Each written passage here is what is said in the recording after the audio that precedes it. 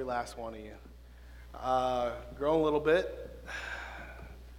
We got 3 sections of chairs now. That's good. And so, man, it's awesome to be here.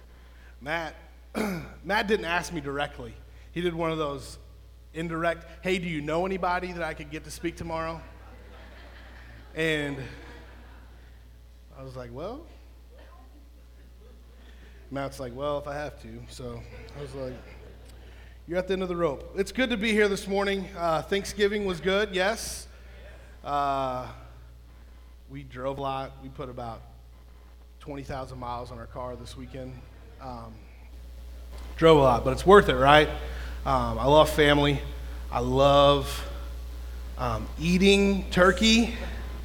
But I love the fact that Thanksgiving is about God's glory. And that's what we're going to talk about this morning.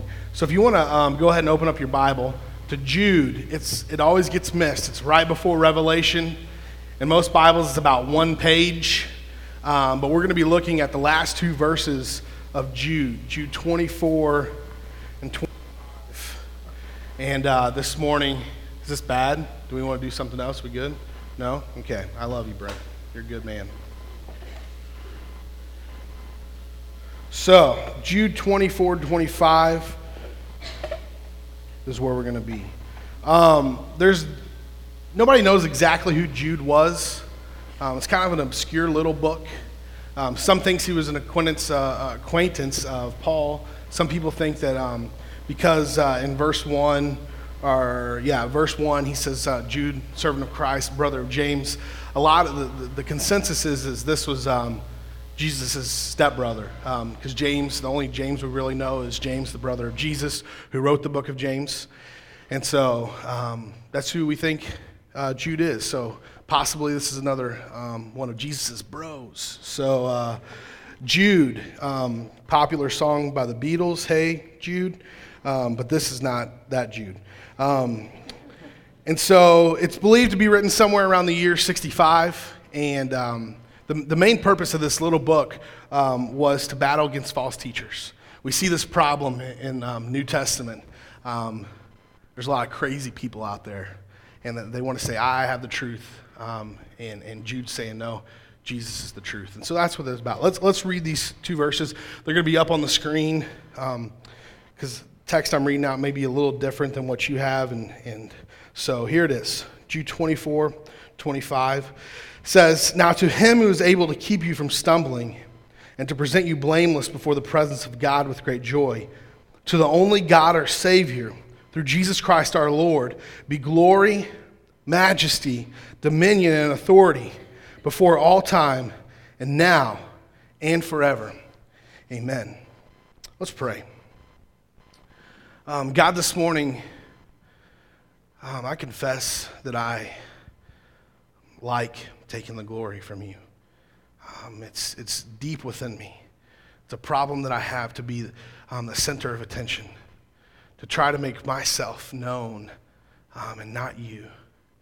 So as we look at this text this morning about your glory, and we talk about your glory,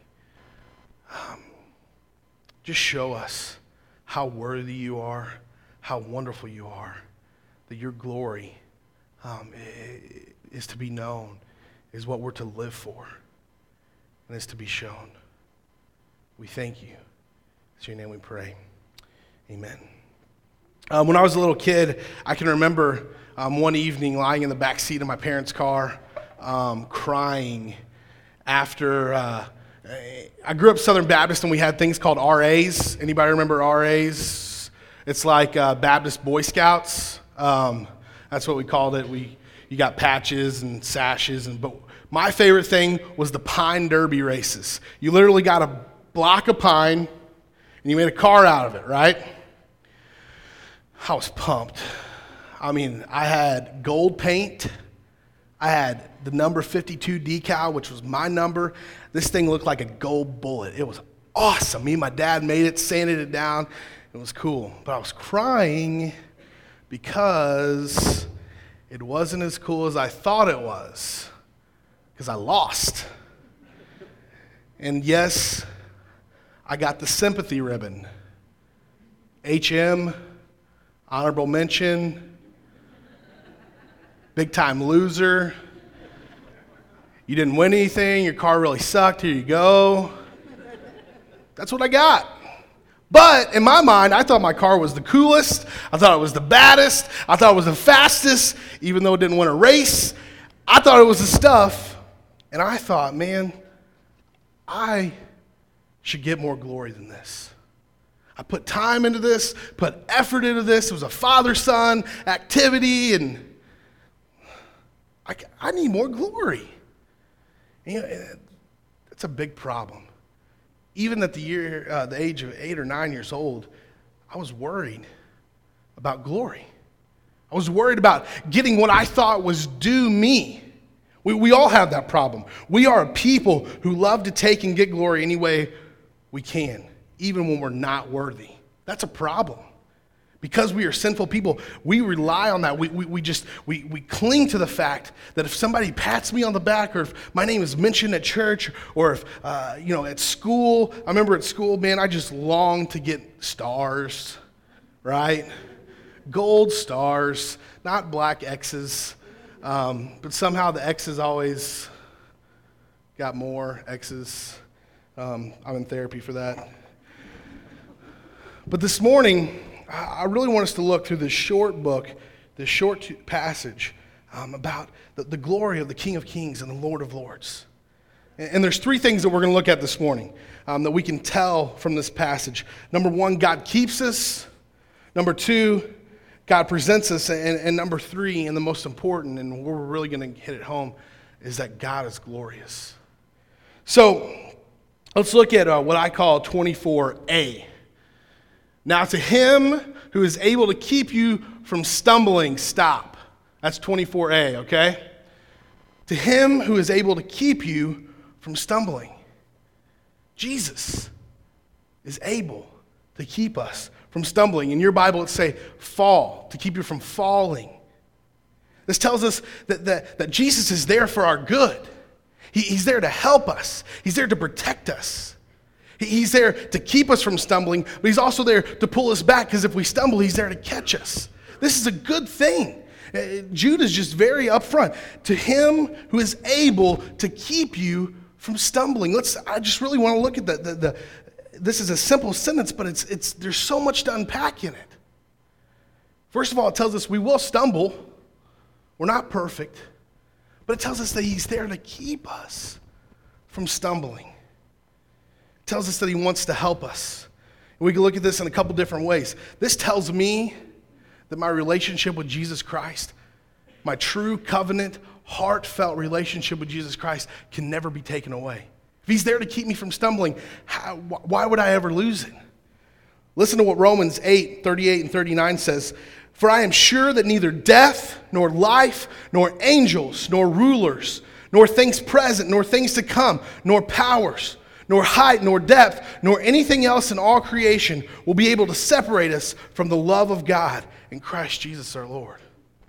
Those are the words of the Apostle Paul. Nothing can keep us from that love. That love is so powerful that he desires to keep us from stumbling. Hebrews 13:5 tells us that God will never leave us and God will never forsake us. John 10:10 says the devil has come to steal, kill, and destroy, but God has come to give life and life more abundantly, to keep us from stumbling. Let's turn in our Bibles over to Luke, to a familiar passage. Luke 15. I'm just going to read a short portion of the story of the prodigal son or the lost son, because I think this can really tie home about this God keeping us from stumbling. Luke 15:17 is where we'll start. We'll end up in 24. This is what it says. These are the words of Jesus. But when he came to himself, the prodigal son, let me stop. Let me back up. Prodigal son, right, comes to his dad, says, give me my inheritance. He was the second son, so it was some money, but it wasn't that much. This was very uncommon in Jewish tradition. Usually you either killed your dad or waited for your dad to die. to get this, but he was pretty arrogant and said, give me what I'm due. I'm going to go squander it. And so he goes, booze and brothels, and he buys his friends, does all this kind of stuff, and he's come to the end of the rope. And so that's where we're at in verse 17. He's come to the end of his rope, and this is what it says. But when he came to himself, he said, how many of my father's hired servants have more than enough bread, but I perish here with hunger? I will arise and go to my father, and I will say to him, Father, I have sinned against heaven and before you. I'm no longer worthy to be called your son. Treat me as one of your hired servants. And he arose and came to his father.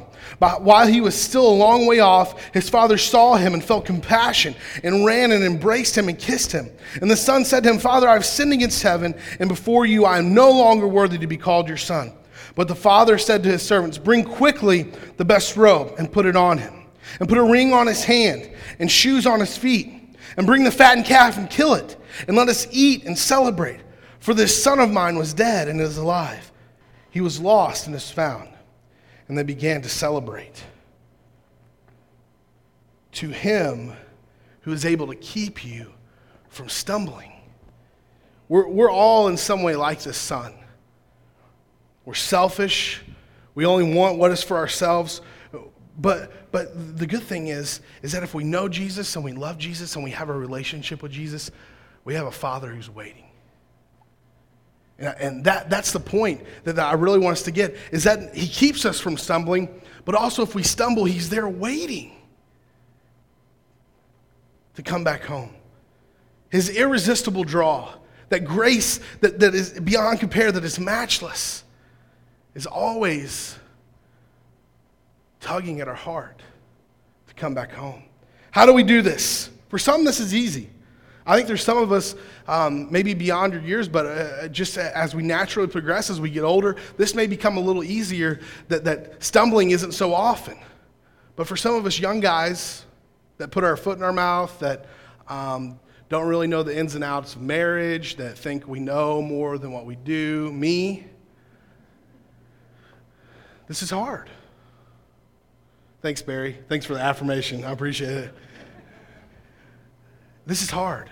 But I can trust and I can rely on the fact that I have a God who desires to keep me from stumbling. So that means that he's laid out some things. That if I love him and I follow him and I desire to live for his glory, he keeps me from stumbling.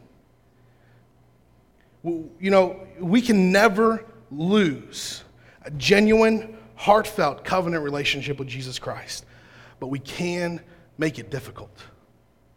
We can make it very difficult when we try to pursue our own sinful desires, when we say that we live by the flesh and we decide not to live by the Spirit. We must strive hard for Jesus and his glory. We must run headlong towards that. We must seek truth and holiness and righteousness. These are the things, the step-by-step things that Jesus offers to keep us from stumbling.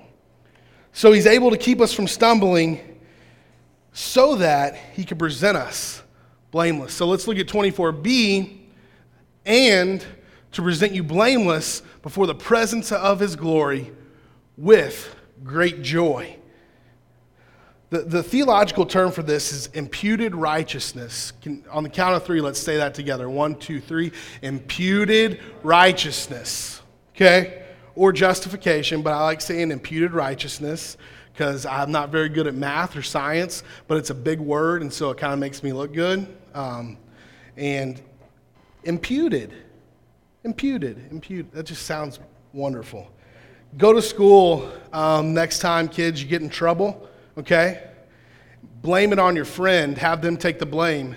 That's imputed righteousness, all right? And tell your teacher, impute my punishment on him, impute his righteousness on me.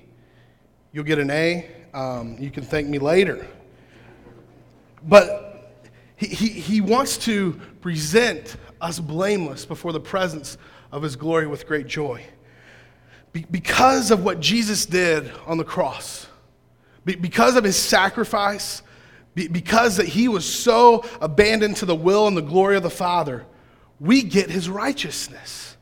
When we accept him, We accept that sacrifice and we say, Jesus, come and live in my life and I want to be a follower of you. We get that. His righteousness is put upon us. When God looks down, he doesn't see dirty old me, but he sees the righteousness of Jesus Christ. We are justified by the death of Jesus Christ. We're made blameless. As I was writing this, I just kept thinking it over and over again. When God looks at me, he doesn't see me, but he sees Jesus. He's the mediator, the in-betweener. He stands in the gap to say, because of the sacrifice, you're made clean. You're made blameless. Chuck Swindoll tells a story of a seminary student who was looking for a job, and he really wanted a job in a church, but he couldn't find one, so he settled for driving a bus on Chicago's South Side. Yeah. And one day while he was driving, a gang got on his bus, and they didn't pay. But they were strong, and they were young, and what he was going to do, he let them go. So for a couple of weeks, this happened. They kept getting on, not paying. One day, they were driving, and they got on this corner, and the next corner, there was a cop. So he stopped. Told the cop what was going on. The cop made him get off, made him pay. Well, around the next corner, they hurried up. They got on the bus, and they beat him up. Beat him up really bad, actually. Put him in the hospital. And when it was time to come to court, and the seminary student pressed charges, that of course were found guilty, but all of a sudden, he kind of had an epiphany. God spoke to him, and he told the judge, I'll take their sentence. I'll go to jail for them. I will right their wrong. Okay? The judge looks at him like, are you crazy? And all these kids are looking at him like, are you crazy? Are you nuts? And of course, the judge did not allow this to happen. But this shows us just a great example of what Jesus Christ did for us. The minute we're born, we're dirty and filthy. Now, there's a lot of babies in here, and they're really cute. Don't get me wrong, and they're precious. I love them. But they're evil. I'm serious, man. They're evil. And as we grow older, we get a little more evil every year. But babies are evil, man. They wake you up at 3 a.m. What a jerk. And yes, I enjoy not having kids right now, just in case you're wondering. But seriously, we're born with sin. We're born into sin. And so when we come to the age where we recognize that Jesus made a sacrifice for us and that we need it more than we need anything else, he says, okay, I'll give you that. Here's my righteousness for your sin, the best exchange that you could ever get. But how do we put legs on that? How do we apply this in our life? How do we kind of make imputed righteousness or justification, how do we make it practical in our own life? Listen to what Martin Luther, he wrote this little poem. It says this: I do not come because my soul is free from sin and pure and whole and worthy of thy grace. I do not speak to thee because I have ever justly kept thy laws and dare to meet thy face. I know that sin and guilt combine to reign o'er every thought of mine and turn from good to ill. I know that when I try to be upright and just and true to thee, I am a sinner still.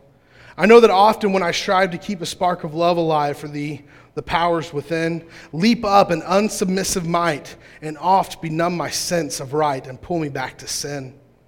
I know that though in doing good I spend my life, I never could atone for all I've done.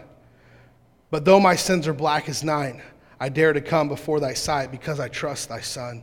In him alone my trust I place. Come boldly to thy throne of grace and there commune with thee. Salvation sure, O Lord, is mine, and all unworthy I am thine.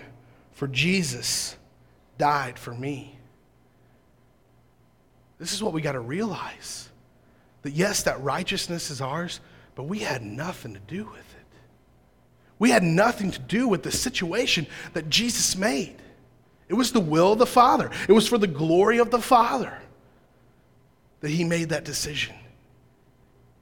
We have to realize that it is absolutely no way possible about you or me. Because if we desire to live for God's glory, our will has to be totally out of the picture. My glory-thieving, glory-mongering life, the desires that I want to be known and to have things, cannot be the number one thing in my life. It can't be there. I have to constantly pursue the righteousness of Jesus Christ and say, you are number one. We must rejoice in the fact that he can and will present us blameless before the presence of his glory with great joy. And that little 2 words right there, 3 words, with great joy, man, it makes Jesus happy that we are blameless. It makes him happy. It puts a smile on his face. Joy in his heart that we have chosen him. We can see from our text that it's a great joy to God that he gets to present us blameless, because that's just another thing that we can attest to his greatness for his glory. So I've kind of been building up. God keeps us blameless, keeps us from stumbling. He presents us blameless. But I really want to hit home on God is glorious. Plain and simple. I don't know if we ever will, but I hope we can get back to a day where words have an immense power on the soul, to where maybe all I would have to do is walk up here and say, God is glorious. And you would go, oh, he is. I understand that. But in a today when semantics and interpretation just runs rampant, we got to explain things a little bit. So, to the only God, our Savior, through Jesus Christ our Lord, be glory, majesty, dominion, and authority before all time, and now and forever. Amen. God, because he is God, and on that basis alone, is worthy of our glory. God, because he is God, just because he is God, not for anything that he's done, will do, or has done, but just right now, what I'm saying is the fact that God is God is glorious. Imagine that he never sent his son to die. Imagine that he never gave you the breath of life. Imagine that you have no money in your bank. Imagine that you're destitute, stripped down. You have nothing. The fact that God is God makes him glorious.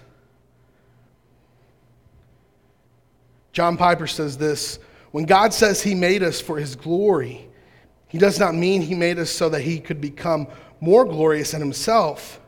Instead, what it means is that he created us to display his glory. That is, his glory might be known and be praised. We are objects of the Father's glory, ambassadors entrusted with displaying his glory. I see it as you got 2 options. You can submit to God, love him, pursue his glory, or you can be an object of just wrath. Hell is real. It's certain. Death is certain. But I think God in his infinite wisdom figured out hell does not produce worshipers, okay? If all we heard was hell, hell, hell, you're going to hell, you're going to hell, it'd be really hard to sing those great songs, right? But it's still there. He's a just God, and he can't allow me and all my sin to come into his presence. He can't allow me wanting to take the glory from him, to knock him out of his place and to sit there. He can't allow me into his presence. But through grace, by faith in Jesus Christ and what he did, I can take that and I'm blameless and therefore become an object of his glory instead of an object of his wrath. We need to see that today. Let's flip over to Psalm 115. It'll be almost directly in the middle of your Bible.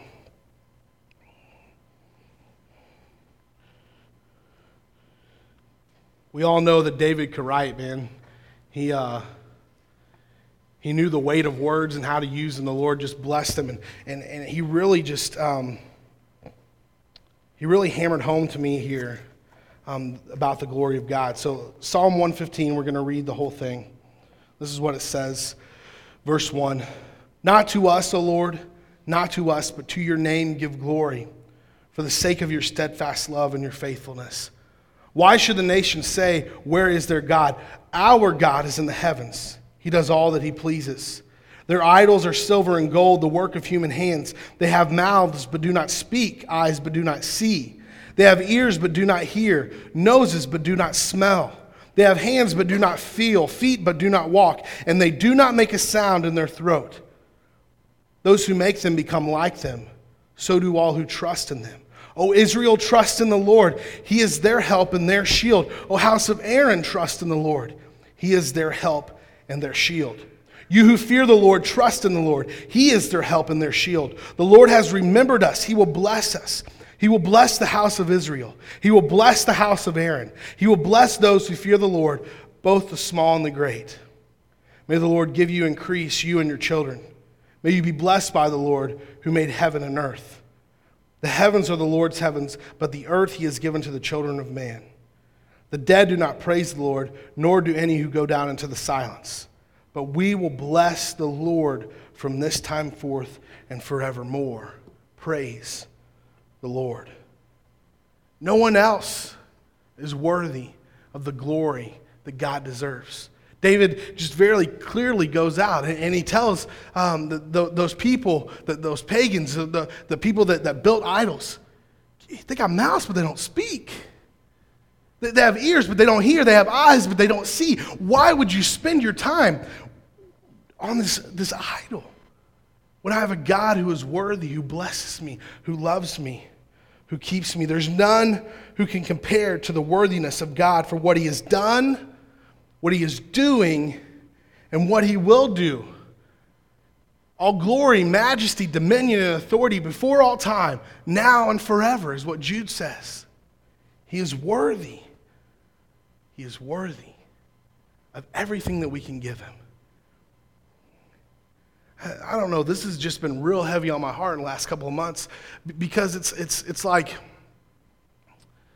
if we can get this, God's glory, living for his glory, desiring his glory, striving for his glory. If we can get that up there as number one, I guarantee you other priorities are just going to fall into place.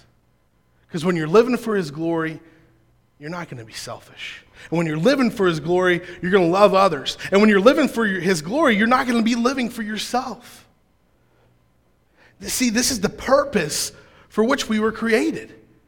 This is why that God saw fit that he was lonely and needed man, is to live for his glory.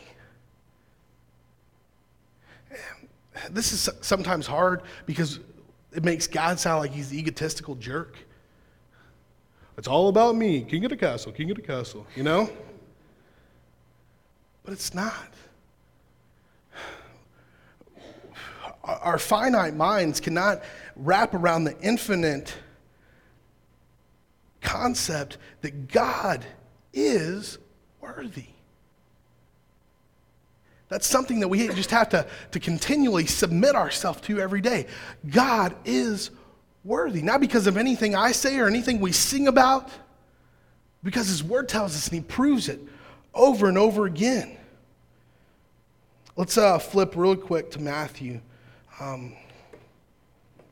If I can't convince you of this, maybe Jesus can. Matthew 26. I thought about this the other night.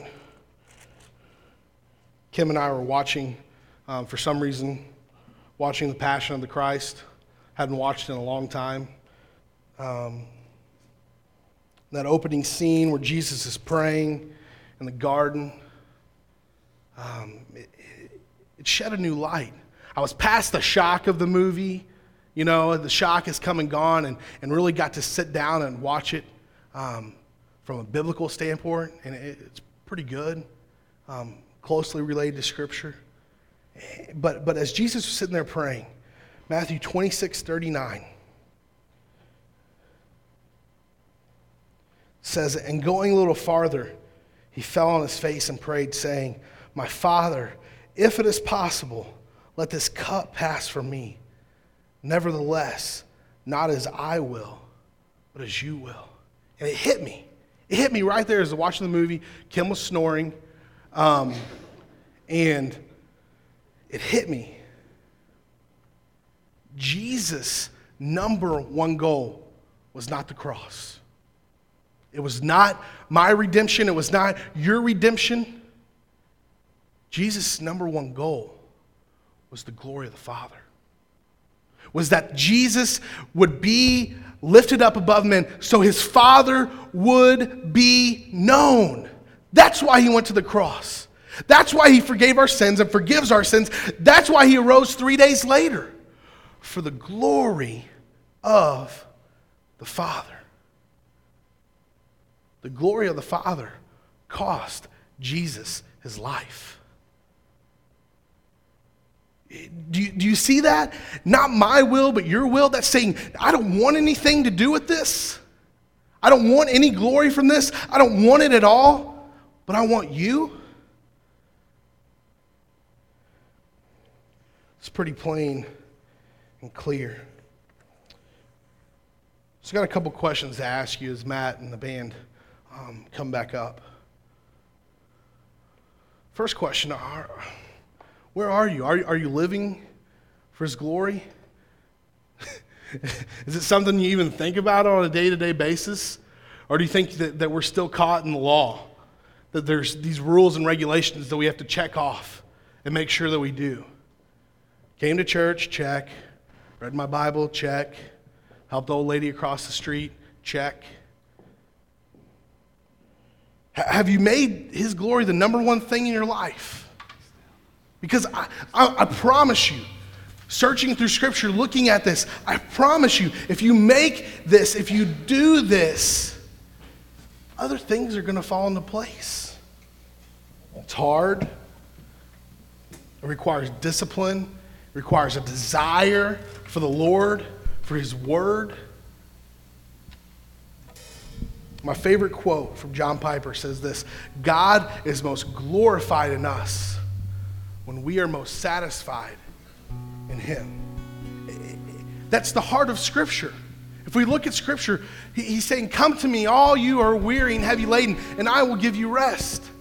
When we are satisfied with Jesus, when we love Jesus, when we desire Jesus, when we move towards Jesus, things are going to be okay. They're not going to be great all the time. They're not going to be perfect, but they're going to be okay because God's glory is lifted up. This morning, I think there's three types of people here. First, you're really kind of confused what I'm even talking about. What's God's glory? Who is God? Who's Jesus? Why are you talking about him? Why are you getting excited about him? Why are you yelling at me?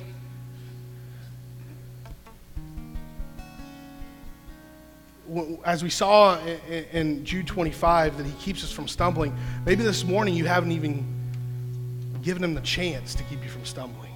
Maybe you haven't even recognized that he can keep you from stumbling. Maybe you have an attitude that is so prevalent in our society today that you can take things on. Anything life throws at you, you can do it. Give him a chance. Jesus wants you. He desires you. He draws us. So this morning, Romans 10:9-10 says this: because if you confess with your mouth that Jesus is Lord and believe in your heart that God raised him from the dead, you will be saved. For with the heart one believes and is justified, and with the mouth one confesses and is saved. For the Scripture says, everyone who believes in him will not be put to shame. Maybe this morning that odd feeling in your stomach is not the indigestion from this weekend's eating, but maybe it's conviction. Maybe it's the tug and the pull of that irresistible grace of Jesus Christ. Find out about him this morning. There's another group of us in here, some of us that can't simply accept the fact that he desires to present us blameless. You've accepted Jesus. You said, I want to live for you. I want to love you. I want to do your will. But you can't get over some past sins. I'm too bad. I did this. He can't accept me. Here's 3 things, okay? Real blunt. Jesus did it. Accept it. Get over it. Live for his glory. He did it. On the cross, he finished it.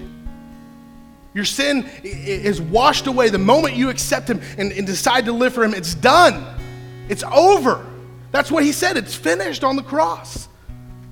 Accept it this morning. Get over it and start living for him. There's a third group that you're like, you know what? Yeah, I know Jesus. I've accepted what he's done. I'm thankful, and I know that he can present me blameless. But living for his glory is a hard thing. There's some of you that may have it down a little bit better than the others of us. So pray for us. Encourage us. I'll tell you what. It was really good to be back here this morning. Unexpected things. But I want you to know that a life not lived for the glory of the Father is not a life fulfilled. You can have houses and money and cars and friends and collections of books and all these things that you deem necessary for your happiness. But it's all nothing compared to the glory of Jesus Christ. Plain and simple. It's a fact. Check it out. Read it in the book. So as we sing this morning, I don't know, maybe you got some dealing to do. Maybe you got some decisions to be made. Find a member of the leadership team. Find a dear close friend. Grab them and say, man, let's pray. Talk to someone afterwards. If you feel that tug, that irresistible draw of Jesus, say it's time to live for me. It's a process. It won't happen overnight. It's never easy. But in the end, it's so worth it. So let's pray and then we'll sing. And if you got some decisions to make them this morning. Don't wait. Jesus,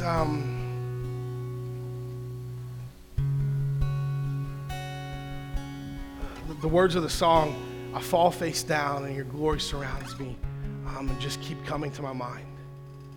That maybe not physically, but hypothetically in our lives, we need to do that a little more often. That we need to fall on our face and let your glory surround us. Submit to your glory, to know your glory, to love your glory, because it is all that we have. It is the pinnacle of our existence. Move in our hearts this morning, Spirit. Come and work. Draw us. It's in your name we pray. Amen. So let